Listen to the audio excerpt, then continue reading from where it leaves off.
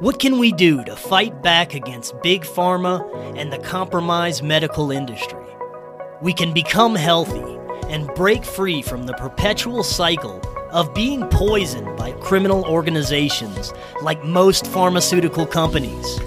Come check out what may be the most powerful antioxidant known to man, C60 Purple Power. The benefits of C60 have been personally outstanding. I use it every day and I feel incredible. I have tons of energy, I sleep great, and I haven't even come down with a cold since I started using C60 over 2 years ago. You can even get C60 for your pets. Do your own research, click the link in the description, and check out their website. If you order from that link or use coupon code KNOWLEDGE10, you get 10% off your order plus free shipping. What is your health worth to you?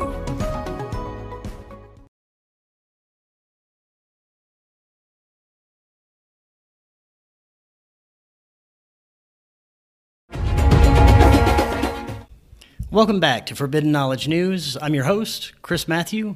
Tonight my guest is Brian Kelly. Before I bring him on, I have to thank C60 Purple Power. C60 may be the most powerful antioxidant known to man. It acts as a free radical sponge, eliminating toxins in the body. I feel better than I've felt in years, and you really should too. Check out their website to learn more. You can just click the link in the description or visit c60purplepower.com. If the link doesn't work, you can use coupon code KNOWLEDGE10, and you're going to get 10% off your order plus free shipping. Remember to subscribe to Forbidden Knowledge News on lbry.tv, our official backup channel, and our awesome premium platform, Rockfin. If you haven't checked out Rockfin already, all the epic content and content creators there, you really need to. It's really awesome. Forbidden Knowledge News Con 2021 is now going to be held on Rockfin.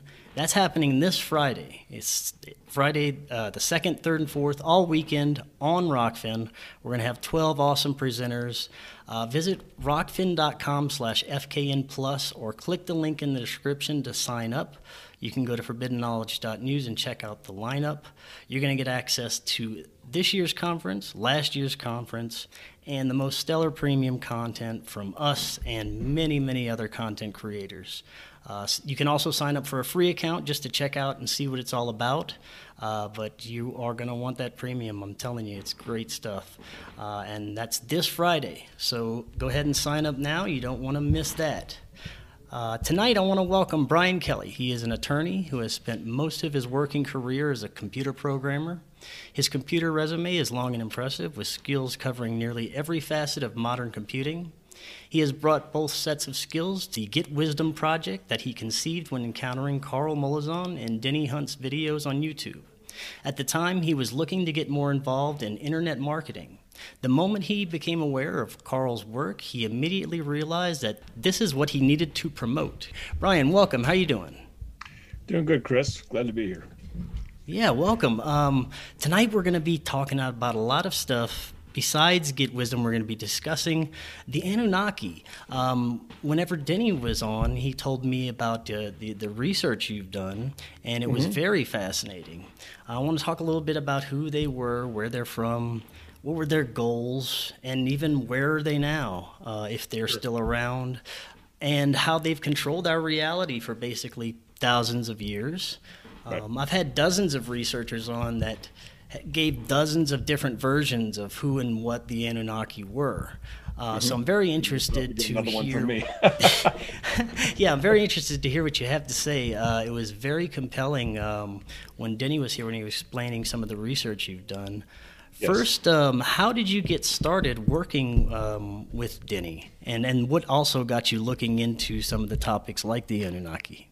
Well, you know, I began looking into issues of the paranormal, psychology, who we were, where we came from, religions, world religions. I was raised a Catholic. So I've always had a deep curiosity about who we are, what makes us tick, where are we going, where have we come from. I have a degree in psychology. That's my undergrad before getting the law degree. So I've always been fascinated, you know, by spirit and the idea of that we are more than just this shell that we occupy. and that begs all the other questions of, is there life after death? Is there reincarnation?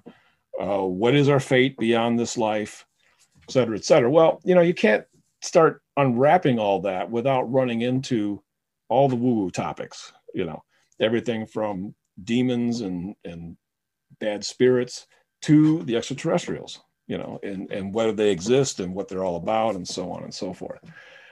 So I just looked at everything across the board.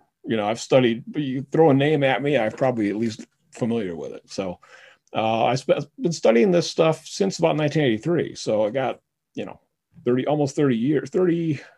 40 years actually of deep research into every topic that is woo-woo essentially. I consider it kind of a hobby for the most part. I live a very ordinary life. I work a very ordinary job. I'm not out to, impress anybody. I'm not out to convert anybody, or I don't have a particular agenda. Though with Get Wisdom, I did end up, joining Carl and Denny because I saw Carl do a channeling of Dwight Eisenhower on YouTube. And it just resonated with me very powerfully. And I thought, wow, that really makes sense. And I thought, I have my computer services that I can offer to help them out. So I called up Carl out of the blue on a Sunday afternoon and happened to get him. And we ended up having a 2-hour conversation right then and there on the phone. And he invited me to check out his work, to take a class that he was scheduled to perform in about a couple of months from that phone call. And I ended up going to that class, learning the Lightworker Healing Protocol, which is our main focus at Get Wisdom, is getting people to learn that and use that. We can talk about that a little down the road. And that's how I got involved. And during that training, I said, hey, Carl, how would you like a website? I'll put one up for you. How would you like to have a video server? Because I can actually serve video from our own server without having to rely on YouTube or any of the other big tech organizations. So we serve our own podcasts. I'm even working on my own email server right now to get that going. So we have our own infrastructure and we're independent of big tech. And I thought that was important even 4 years ago. It's more important than ever now. So my vision was a little... Did you have any paranormal or contact or any type of strange experiences yourself? Well, nothing that is like, extremely eye-opening, but I've had some interesting things. I actually, in 1986, I went and visited Dr. Greer and spent a week with him in his training. And prior to going there, I had used a set of night vision goggles, which I don't own anymore. I wish I still had them. But I'd gone out in my yard and I looked up into the sky and I saw a zigzag light go across the entire horizon of the earth. Another time, me and my wife were getting ready to move to our current location, and we were in our old house. And I was laying in bed, and all of a sudden I woke up, and it was about 3 o'clock in the morning. And I just heard this like kind of metallic sound that was like a hum that just went in and out. It was like, And it was loud, and I tried to ignore it at first, but it just kept going for 5 minutes, 10 minutes. Finally, we both got up and looked at each other and said, what the heck is that? And just going on and on. I thought, well, it's really loud. So I went out and I opened the garage door, and it got louder as I opened the garage door. And I walked out to my driveway and there was nobody out. And I was like, who's not hearing this noise? And we stood out in the open driveway. It was a cloudless night. There was plenty of stars out, a little chilly. It was, I forget the exact time of year it was. And so I said, well, let's go check it out. So we hopped in the vehicle, Blazer I got, and we drove just a few hundred yards, exited the subdivision to come up onto a clearing. And I saw off in the distance for just a split second, a flashing red light, a single flashing red light. And then the red light went out and the noise immediately stopped. So we checked with Creator later on through Carl, and that was a UFO sighting. I was not abducted at that time. I've been told I've never been abducted, but that I was called out to see for what, and they said they do that occasionally. They like to do that with people. Wow, that's very interesting. At that time, it wasn't. Yeah, it wasn't completely evident why that was the case. I don't. I'm just sharing what I experienced. I'm not. You make up your own mind about what I saw. I heard a humming noise and a blinking light. Okay, I didn't see any green aliens. I didn't. I'm just sharing what I experienced. My thing is that I'm just curious. I'm curious about all kinds of things. And so I study. I find it interesting. Plus, I like to try to put the big picture together. And, people's testimony, I have a tendency to take rather seriously. I don't, unlike a lot of people, I don't think everybody's a liar. So if people are writing whole books about their experience, I'm thinking that, they might be sharing something that's worth looking at. I don't dismiss whole categories of topics because the mainstream media or my professor at college said it was garbage. Yeah, definitely. I'm going to look at it and make up my own mind. And people have challenged me on that. I said, let me take a look. And if it's nonsense, I should be able to figure it out. If it's not, I'll go from there. So it's just having an open mind is what it's all about. So that's how I've always approached this, and I've kind of developed my own outlook on life. And ultimately, I joined forces with Carl because the one thing that attracted me to Get Wisdom and Carl was I have a philosophy that if we can't save ourselves with prayer, we don't have a prayer. And I say that because we are essentially very powerless in comparison to all the forces in the world that were arrayed against us. We're pretty powerless against our own government even. We're pretty powerless against the technology and the big tech that's out there. We're extremely powerless against the ETs that have technology wildly beyond what we possess collectively, much less individually. So if collectively we're relatively powerless against the extraterrestrials, how much more powerless am I as a single individual against that? And all you have to do is go read a book like Abducted by the psychiatric professor John Mack, Dr. John Mack of Harvard University. And you'll see how powerless we really are in the face of these ETs.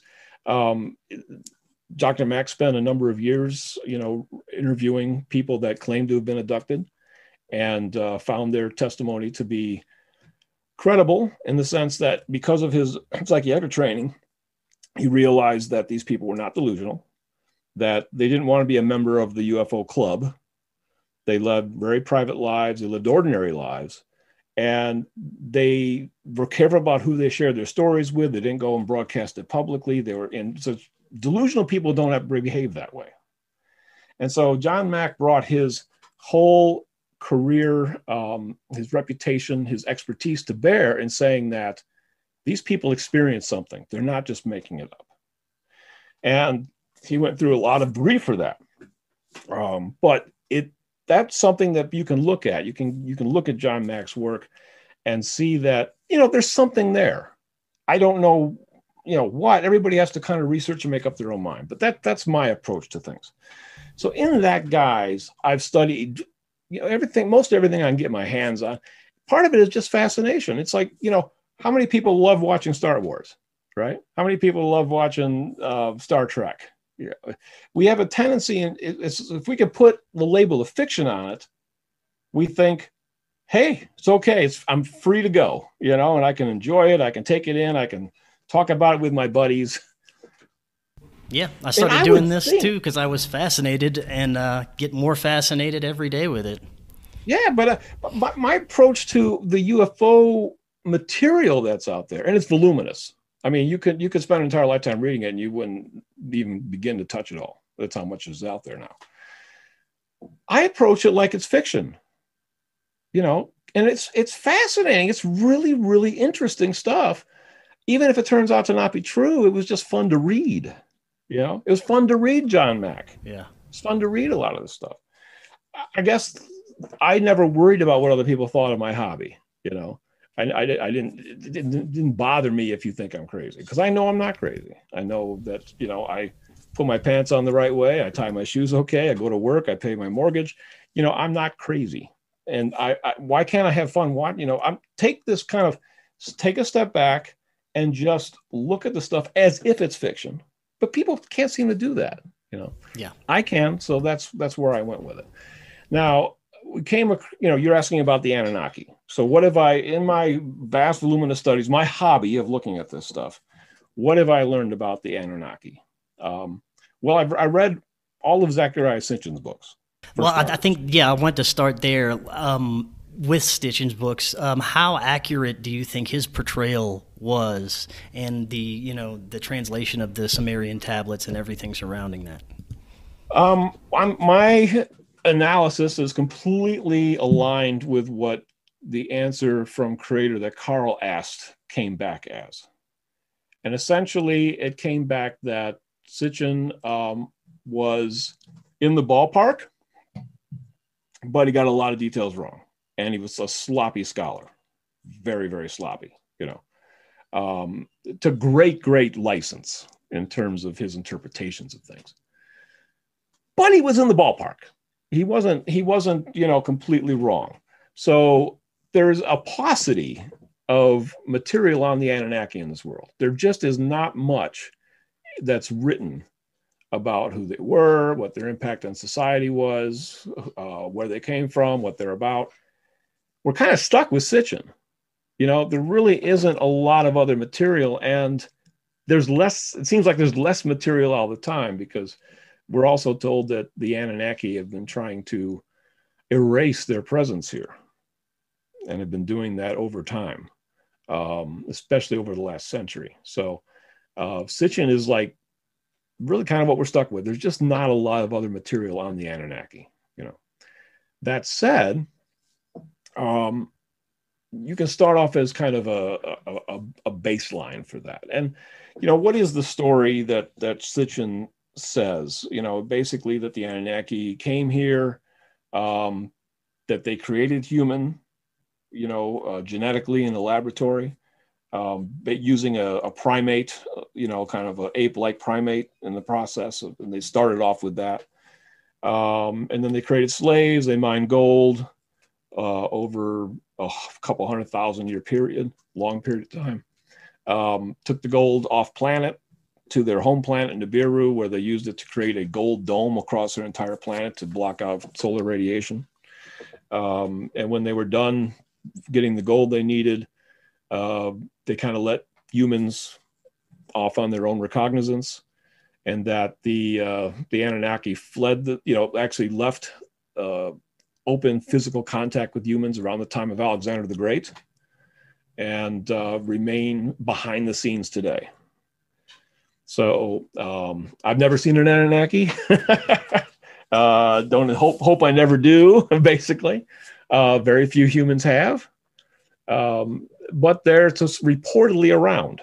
They're on the moon, they're on Mars, they are in underground bases.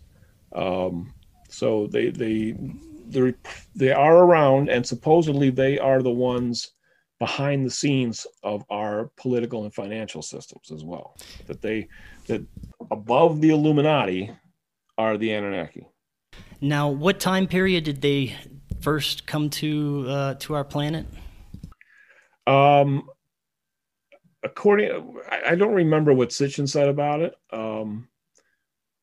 So what Creator says, because we've asked, is that the Anunnaki came here millions of years ago. And in fact, according to Creator, there have been 2 seedings of humans on planet Earth. So the first seeding was many millions of years ago. And also at the time, Earth was orbiting our twin binary star. It was not even orbiting the current sun.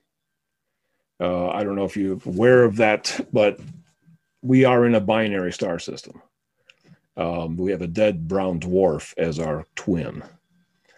But we're told that that was not always the case, and that brown dwarf was once a lit sun, and that the Earth, as we know it today, at that time was orbiting that twin star. We're told the Anunnaki annihilated that first seeding of Earth, the first human population, and that they also killed the star. They used their technology to burn out the star. So they didn't want us around. They were PO'd at the humans that lived at that time. They were through with them. Apparently, like the humans today, the humans back then made terrible slaves. They weren't very cooperative. They were hard to control. They were not rewarding to deal with over a long period of time. And eventually the Anunnaki said, well, we're done with you. And they chose to wipe them out. So that tells you a little bit about the Anunnaki. Yeah, definitely. These are not nice beings, you know. Now, based on what was channeled through Creator by Carl, they did come here to basically make slaves to mine gold for their planet. Well, yes. So we are part of the second seeding of humanity. So there was an initial seeding. We're part of the second seeding. There's really no ruins, so to speak, of the first seeding. The only clue that there was an ancient millions of years ago human population is the stuff that comes up out of coal mines. You know, when they find a coal seam and they pull a chunk of coal out and there's a gold chain in the coal, it's like, how does that happen?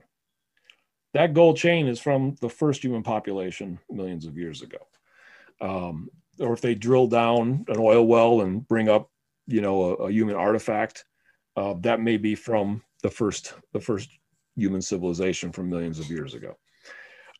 Eventually, Earth migrated from the orbit around the old dead star to eventually come to orbit around our sun. And that was a process that took millions of years, you know. Turns out the dinosaurs, the whole age of the dinosaurs was between the two human populations, not before. So the dinosaurs arose up and populated the Earth after the annihilation of the first civilization of humans by the Anunnaki. We were told that the dinosaurs were brought here and created by Creator, a divine kind of intervention, to cleanse the negativity from the planet. That's why everything was giant, to burn off the collective negative energy from that difficult past. Anytime you create trauma can persist indefinitely.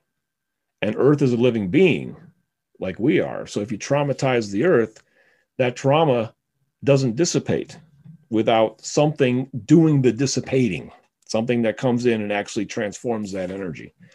So a lot of trauma, a lot of aggressive energy required big plants and big animals, you know, many of them violent, in order to transmute that energy and restore Earth to a kind of tranquil place where we humans, who are actually fragile beings, can survive successfully.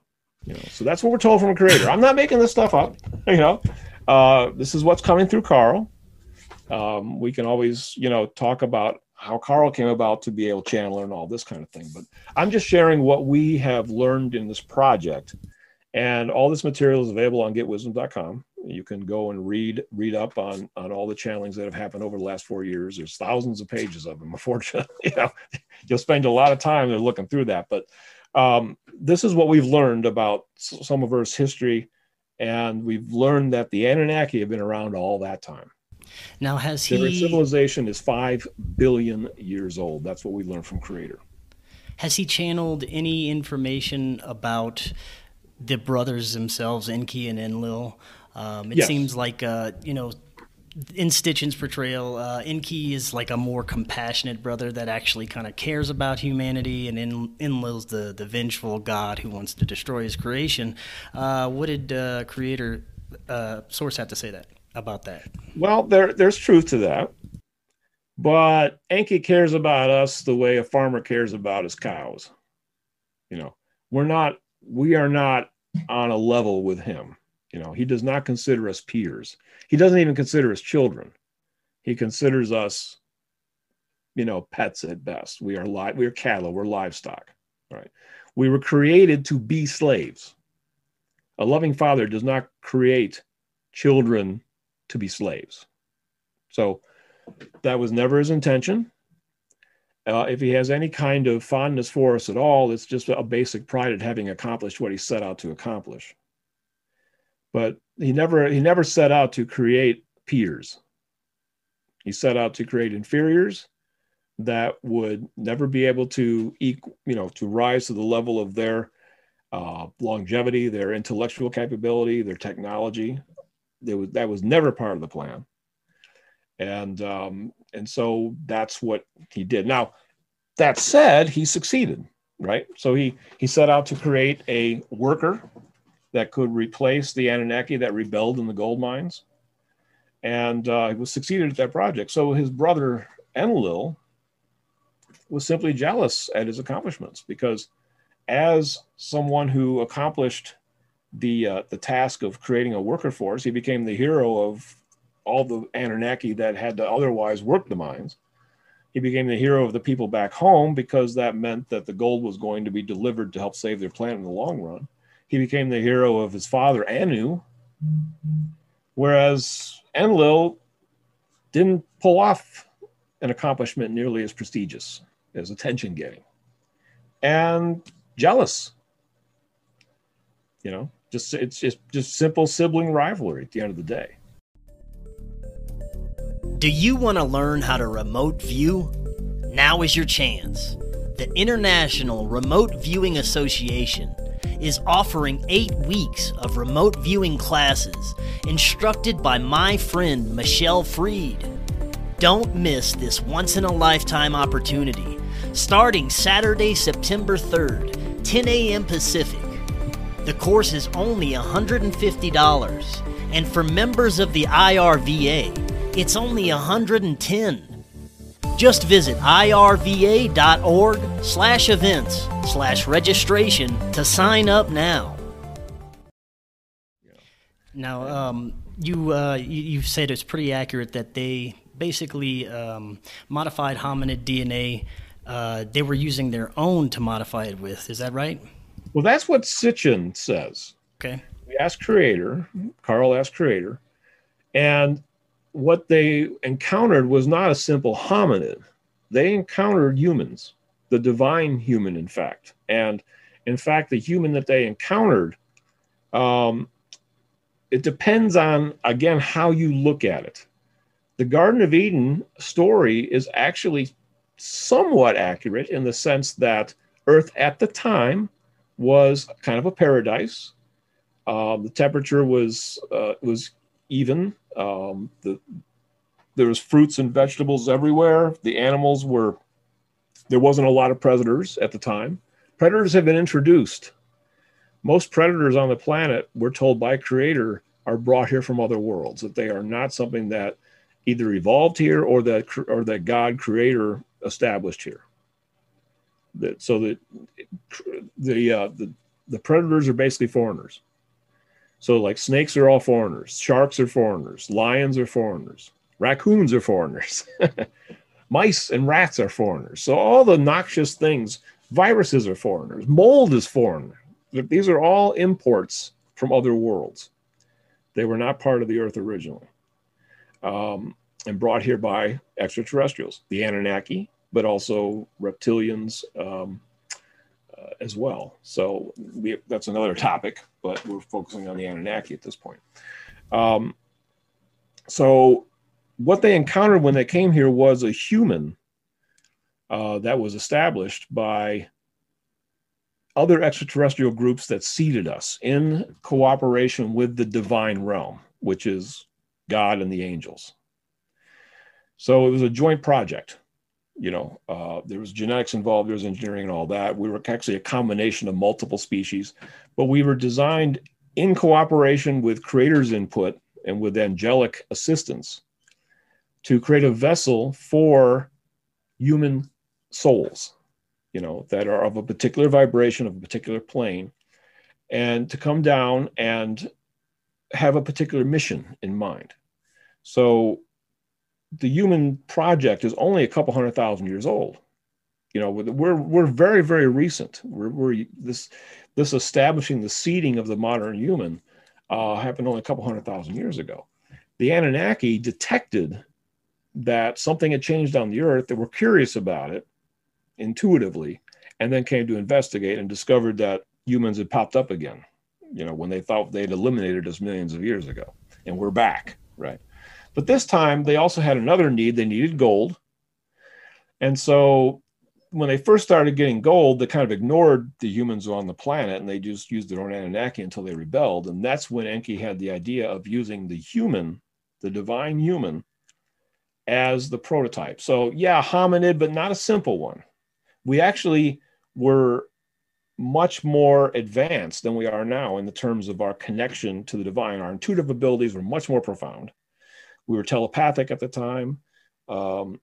Basically any ability that a psychic claims to have in terms of being able to see the future and the past, clairvoyance, clairaudience, you know, being able to see spirits, all that stuff, being able to talk to the trees and the plants and the flowers and the stars. Humans had all that at the time.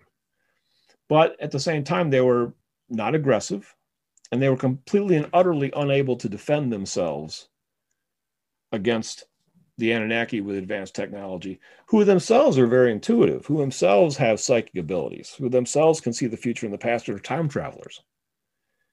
The difference is the humans had these abilities relatively naturally, whereas the Anunnaki have it to some extent naturally, but rely on technology mostly for a lot of those capabilities. Now, I do want to talk. Yeah, go ahead.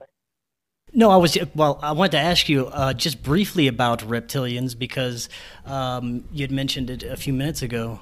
Were they originally here? I've heard from different researchers that they were the original inhabitants of the planet. No, the Anunnaki have claimed this forever. Their civilization is 5 billion years old. They're old. They've been around longer than the Earth has been able to hold life. Period. I mean, the Anunnaki have always considered the Earth their planet.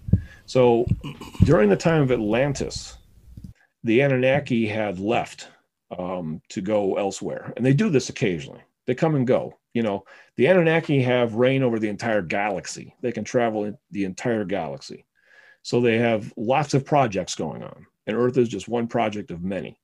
So they come and go. You know, they send a squad, they show up for a while, and they recede. So the Atlantis was a time where the Anunnaki maybe left a handful of individuals and then weren't here in force, right? And so that was a time when there was an opening for the reptilians' civilization. I believe from constellation Lyra. You know, I'm not sure which exactly, but they saw an opening. And Earth is a jewel. Earth has, you know, tremendous biological diversity, tremendous mineral diversity. Plus, it's a DNA repository for millions of life forms. It's a real jewel, and Creator tells us that it's one of the most lush planets in the entire galaxy. So it draws a lot of attention. And the reptilians saw an opportunity to come here and try to take over.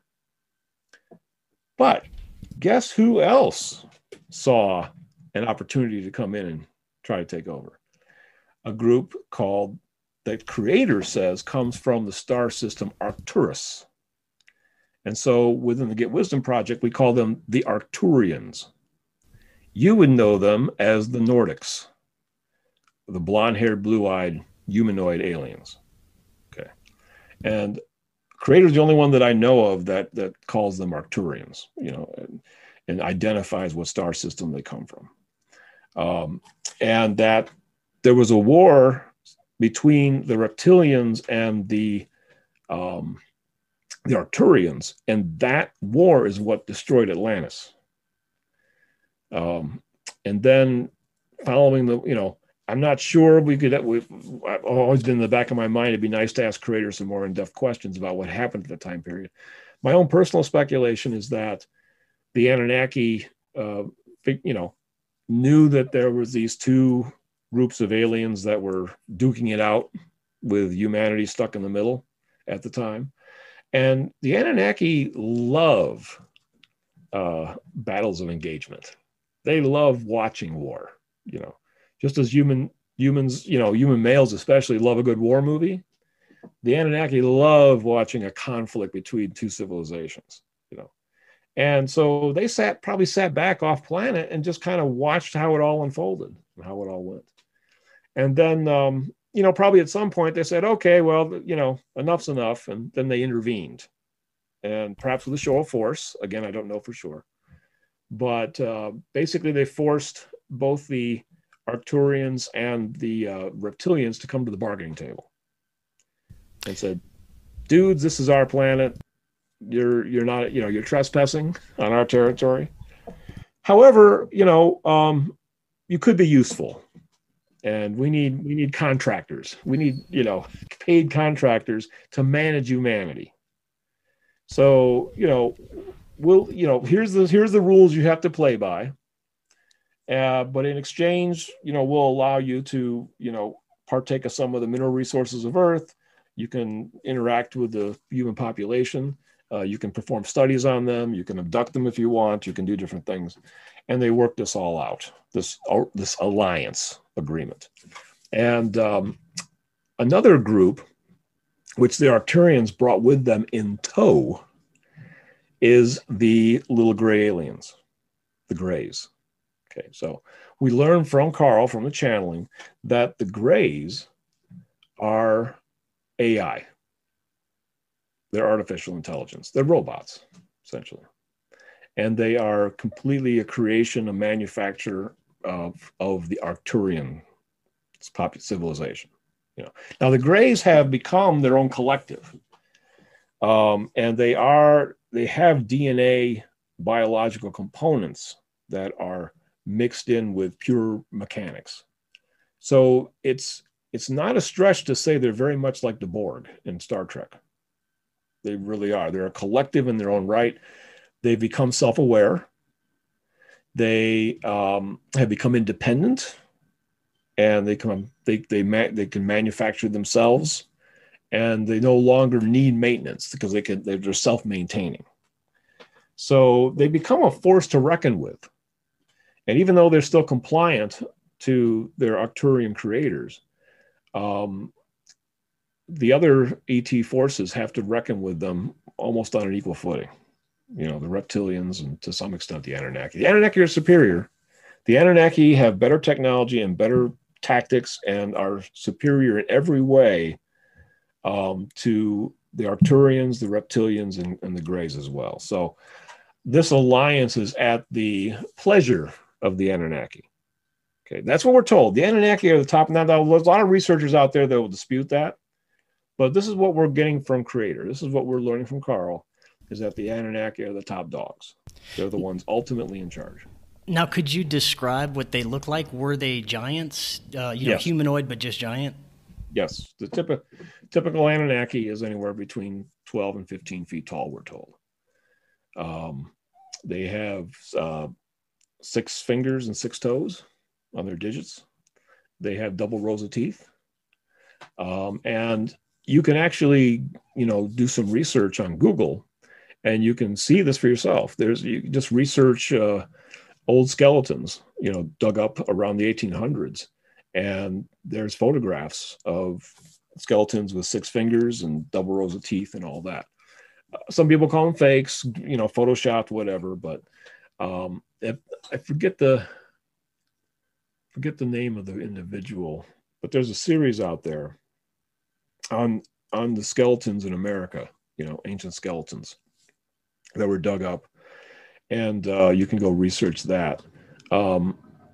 It's interesting because the newspapers in the late 1800s actually carried stories about, farmers and people finding giant skeletons on their property. And would actually have a blurb in the New York Times, a blurb in the Washington Post.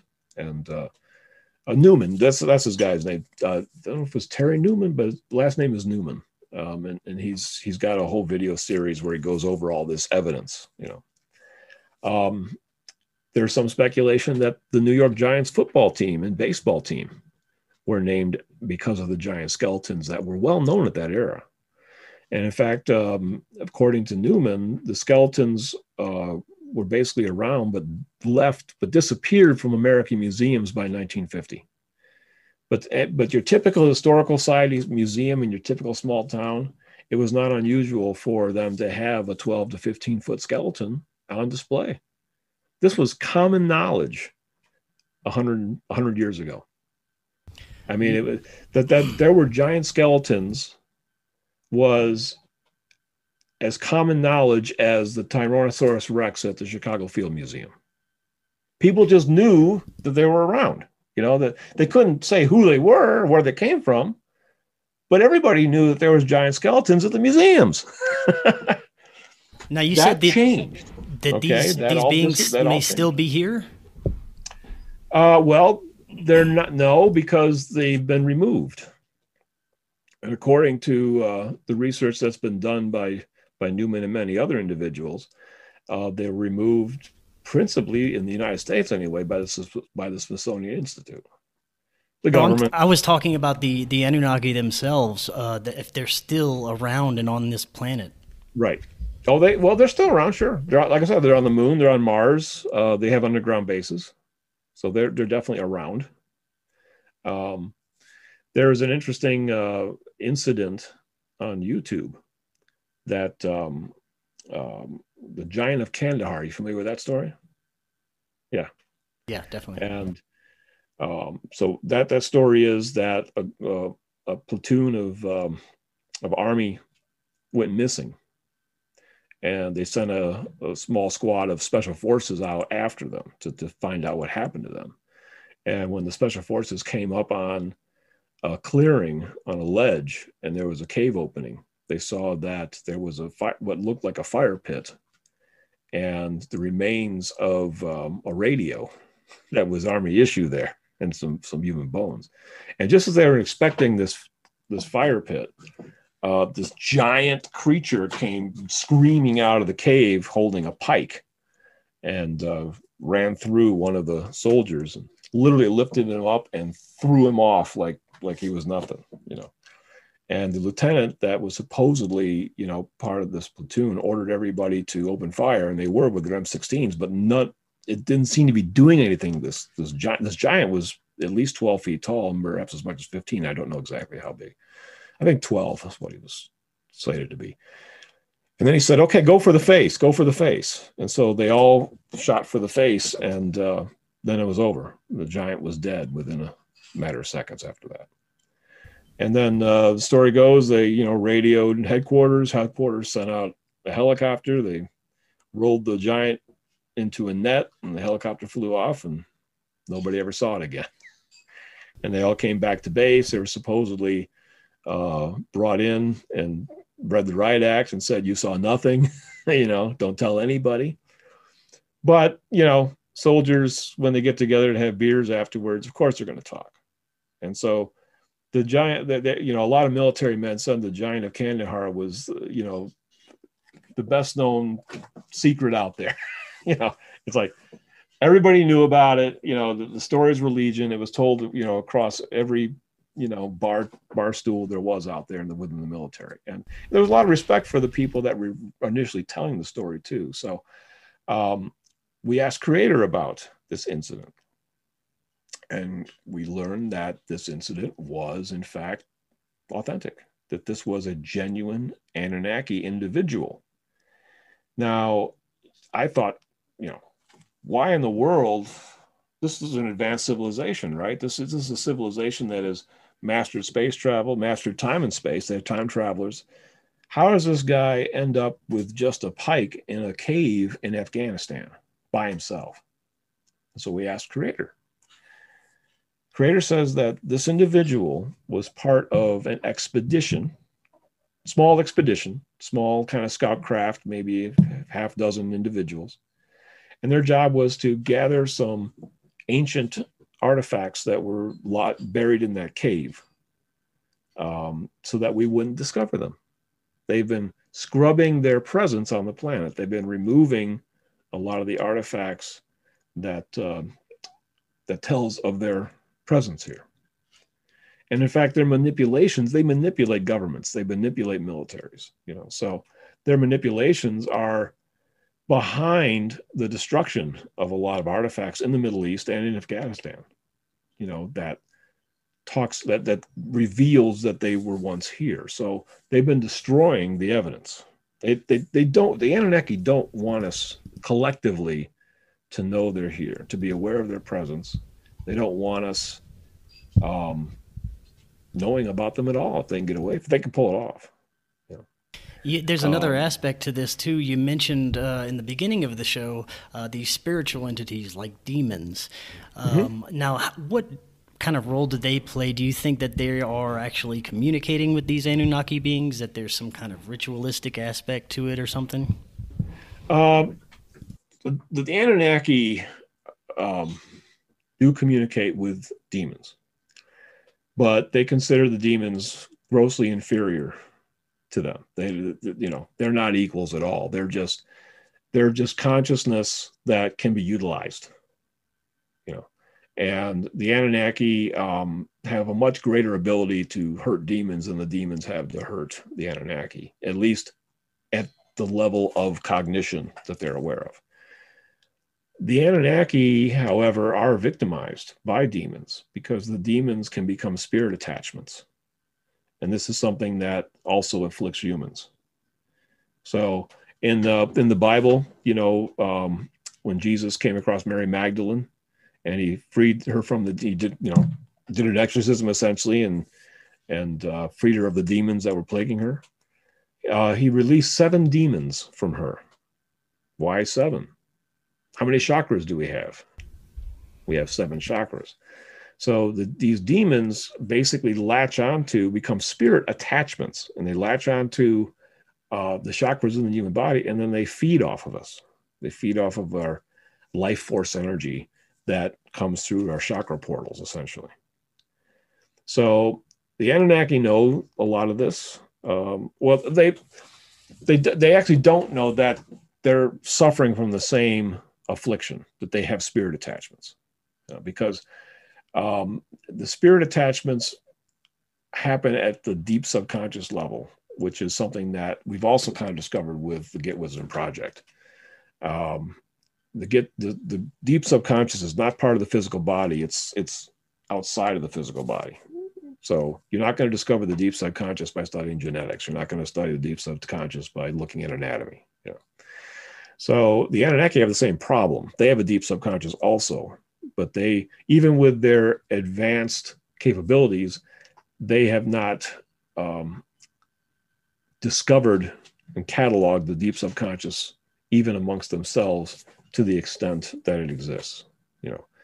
This is kind of our race in the hole, actually, as a human population, and why Get Wisdom is so important, because we're bringing knowledge of this Achilles heel, so to speak, to bear, and what we can do is we can help the Anunnaki by doing healing work, and removing spirit attachments. So we're removing spirit attachments from humans the same way Christ did, as well as from the extraterrestrials, because it's the spirit attachments, the demons, that are contributing to their rather unpleasant personalities. The source of evil, demons, essentially. That at least they're the original source. And now, do you think that what's happening now on our planet, with everything going on from coronavirus to the social unrest to just all the craziness happening, is something that's been orchestrated from them at the top? It's a combination of things. Yes, certainly a lot of it is orchestrated, but a lot of it also comes from the dark spirits, the demons. Okay, so they are affecting us, and they are attaching to us. 90% of humanity has spirit attachments.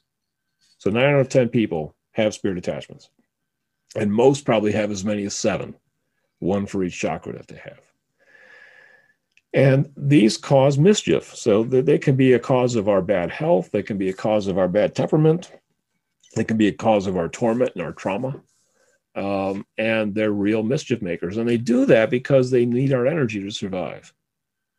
See, demons have been cut off from Creator, from the divine realm. The other thing we're told from Carl and what we've learned from Creator is that we are part of God. You know, we've descend from the divine. We are divine human. And as a result, we have a energetic lifeline that goes right back to the divine realm. And we cannot survive without that energetic lifeline. If you think about out of body astral travel, and there's a silver cord that they report. I don't know if you're familiar with that. It's not the silver cord per se, but it's the idea that there's a energetic lifeline that connects us back to God in reality. The demons used to have that. The angels have it. The demons used to have it. But when you descend into depravity and become consumed with hate and evil, you literally cut off your own connection back to God. Because the force that comes down, the life force energy that comes from God, is a love vibration, which is incompatible with the hate vibration. So if you fill yourself with hate, you end up severing the energetic connection from God, because that's a love connection. It's physics, right? I mean, it's opposite wavelengths will cancel each other out, and the hate is the opposite of love, and so they collide and cancel out, and therefore you have no energy. You're not getting the energy that you need to survive.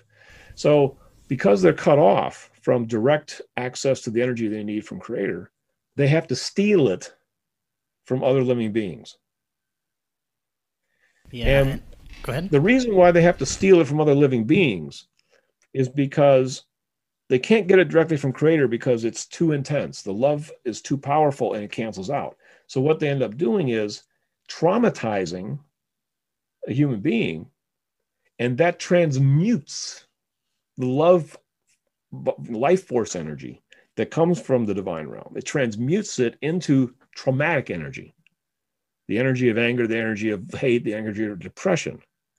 And that they can absorb because it's compatible, it's in sync with their own vibration. So that's why demons are compelled to cause suffering and to invoke fear and to scare the daylights out of you and to threaten you and to traumatize you and to cause as much pain and suffering as possible. Because in doing so, you become traumatized. You become fearful, you become anxious, you become terrorized, and you transform the love energy that you normally have into trauma energy. And you give it off. You literally, like a light bulb, shed this energy out into your surroundings. And these demons can then absorb this energy, and they need this energy to survive. They will dissipate into nothingness if they don't have the energy that they can steal from living beings. They can get some of it from animals, but the humans are the biggest source of it. So they only go after animals if they're in a weakened condition and they don't have any other source, in which case they're probably on the road to oblivion anyway. So, Christ said, the wages of sin is death. And he didn't mean death of the physical body. He meant death of the soul, death of the spirit. So the descent into evil, the descent into depravity is a dead-end street for these demons. Furthermore, we've been told by Creator that demons will not survive a universal transition. You ever hear the word kalpa? Kalpa is a Hindu term that basically means a one universal cycle, where you go from a big bang to maximum extension and then collapse back into a singularity. That's one universal cycle. So the idea is there's multiple big bangs, countless big bangs, actually. So there's countless kalpas. We humans, most humans are actually older than this universe. This universe is about 14.5 billion years old. Most human souls are much older than that, actually. So this is a relatively young kalpa. 14.5 billion is not a lot of time. And we said, oh, how long are most kalpas? How long is the average kalpa? And Creator said that some kalpas are trillions of years old before the collapse. But we may not last a trillion years in this particular iteration unless something really profound happens, which we are a part of and are called upon to help make happen. Okay, so the Anunnaki are ultimately in control of the planet. They control the planet top down through the Illuminati, and then they control all the governments of the world that way. They control finance, and so ultimately they control us. The demons influence them, okay, in the same way that they influence us. So I use the word influence because we are not their slaves per se. We have free will, and but we are influenced to the extent of extreme anxiety, terror, what have you. And so that does impact our behavior, but we can still resist, we can still fight back, but it can be an uphill battle that many people lose. So right. So, well, we have a few minutes. How do we become free of that? What's that? Well, I was saying we have a few minutes left, and I'd like to talk about some of those solutions and Yes. what you offer actually with getwisdom.com, because you can find a lot of solutions within that as well. So tell us what you offer and what people can get out of it if they're interested. Yes, absolutely. So bring our story together. The dark spirits are the cause of much of our grief. Most of it, okay? Most of our troubles, our fears, our anxieties, our bad luck, we are literally plagued. We're haunted humans. 9 out of 10 people have spirit attachments.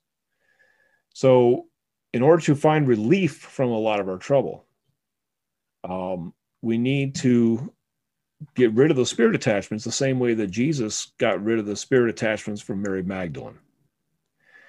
Now, I had said in the beginning of the program that prayer, if we can't save ourselves with prayer, we don't have a prayer. So the Lightworker Healing Protocol is really just a big prayer, but it's a prayer that is very specific, very specified. And specificity is important because the divine realm has a rule that this is a free will zone and cannot intervene without a request, and that request is prayer. So prayer is very, very important if you want divine intervention, because it won't happen unless you request it or somebody else requests it for you. God is not going to jump in and save anybody on his own recognizance. You have to ask. That's imperative. That's what we've learned through this Get Wisdom project. You have to ask. The Lightworking Healing Protocol is asking a lot of very specific interventions. And that's why it's the most powerful form of healing there is. You're literally asking the divine realm to come in and do all these things that are necessary to clean up, to get the demons away from you, but then also to bring healing to them. Humanity was brought here to solve the problem of evil. Evil exists only in the Milky Way galaxy because this is a divine experiment of free will. Free will is a hazard. Free will has a dark side. If you give absolute free will to intelligent beings, evil is going to be a byproduct. It is essentially inevitable. This is what Creator has learned by going through the creation motions throughout all of time. And if you give absolute free will, take all the strings and restrictions off, it's inevitable that a percentage of beings are going to become evil. They're going to fall. Some angels are going to fall and become demons. It's inevitable.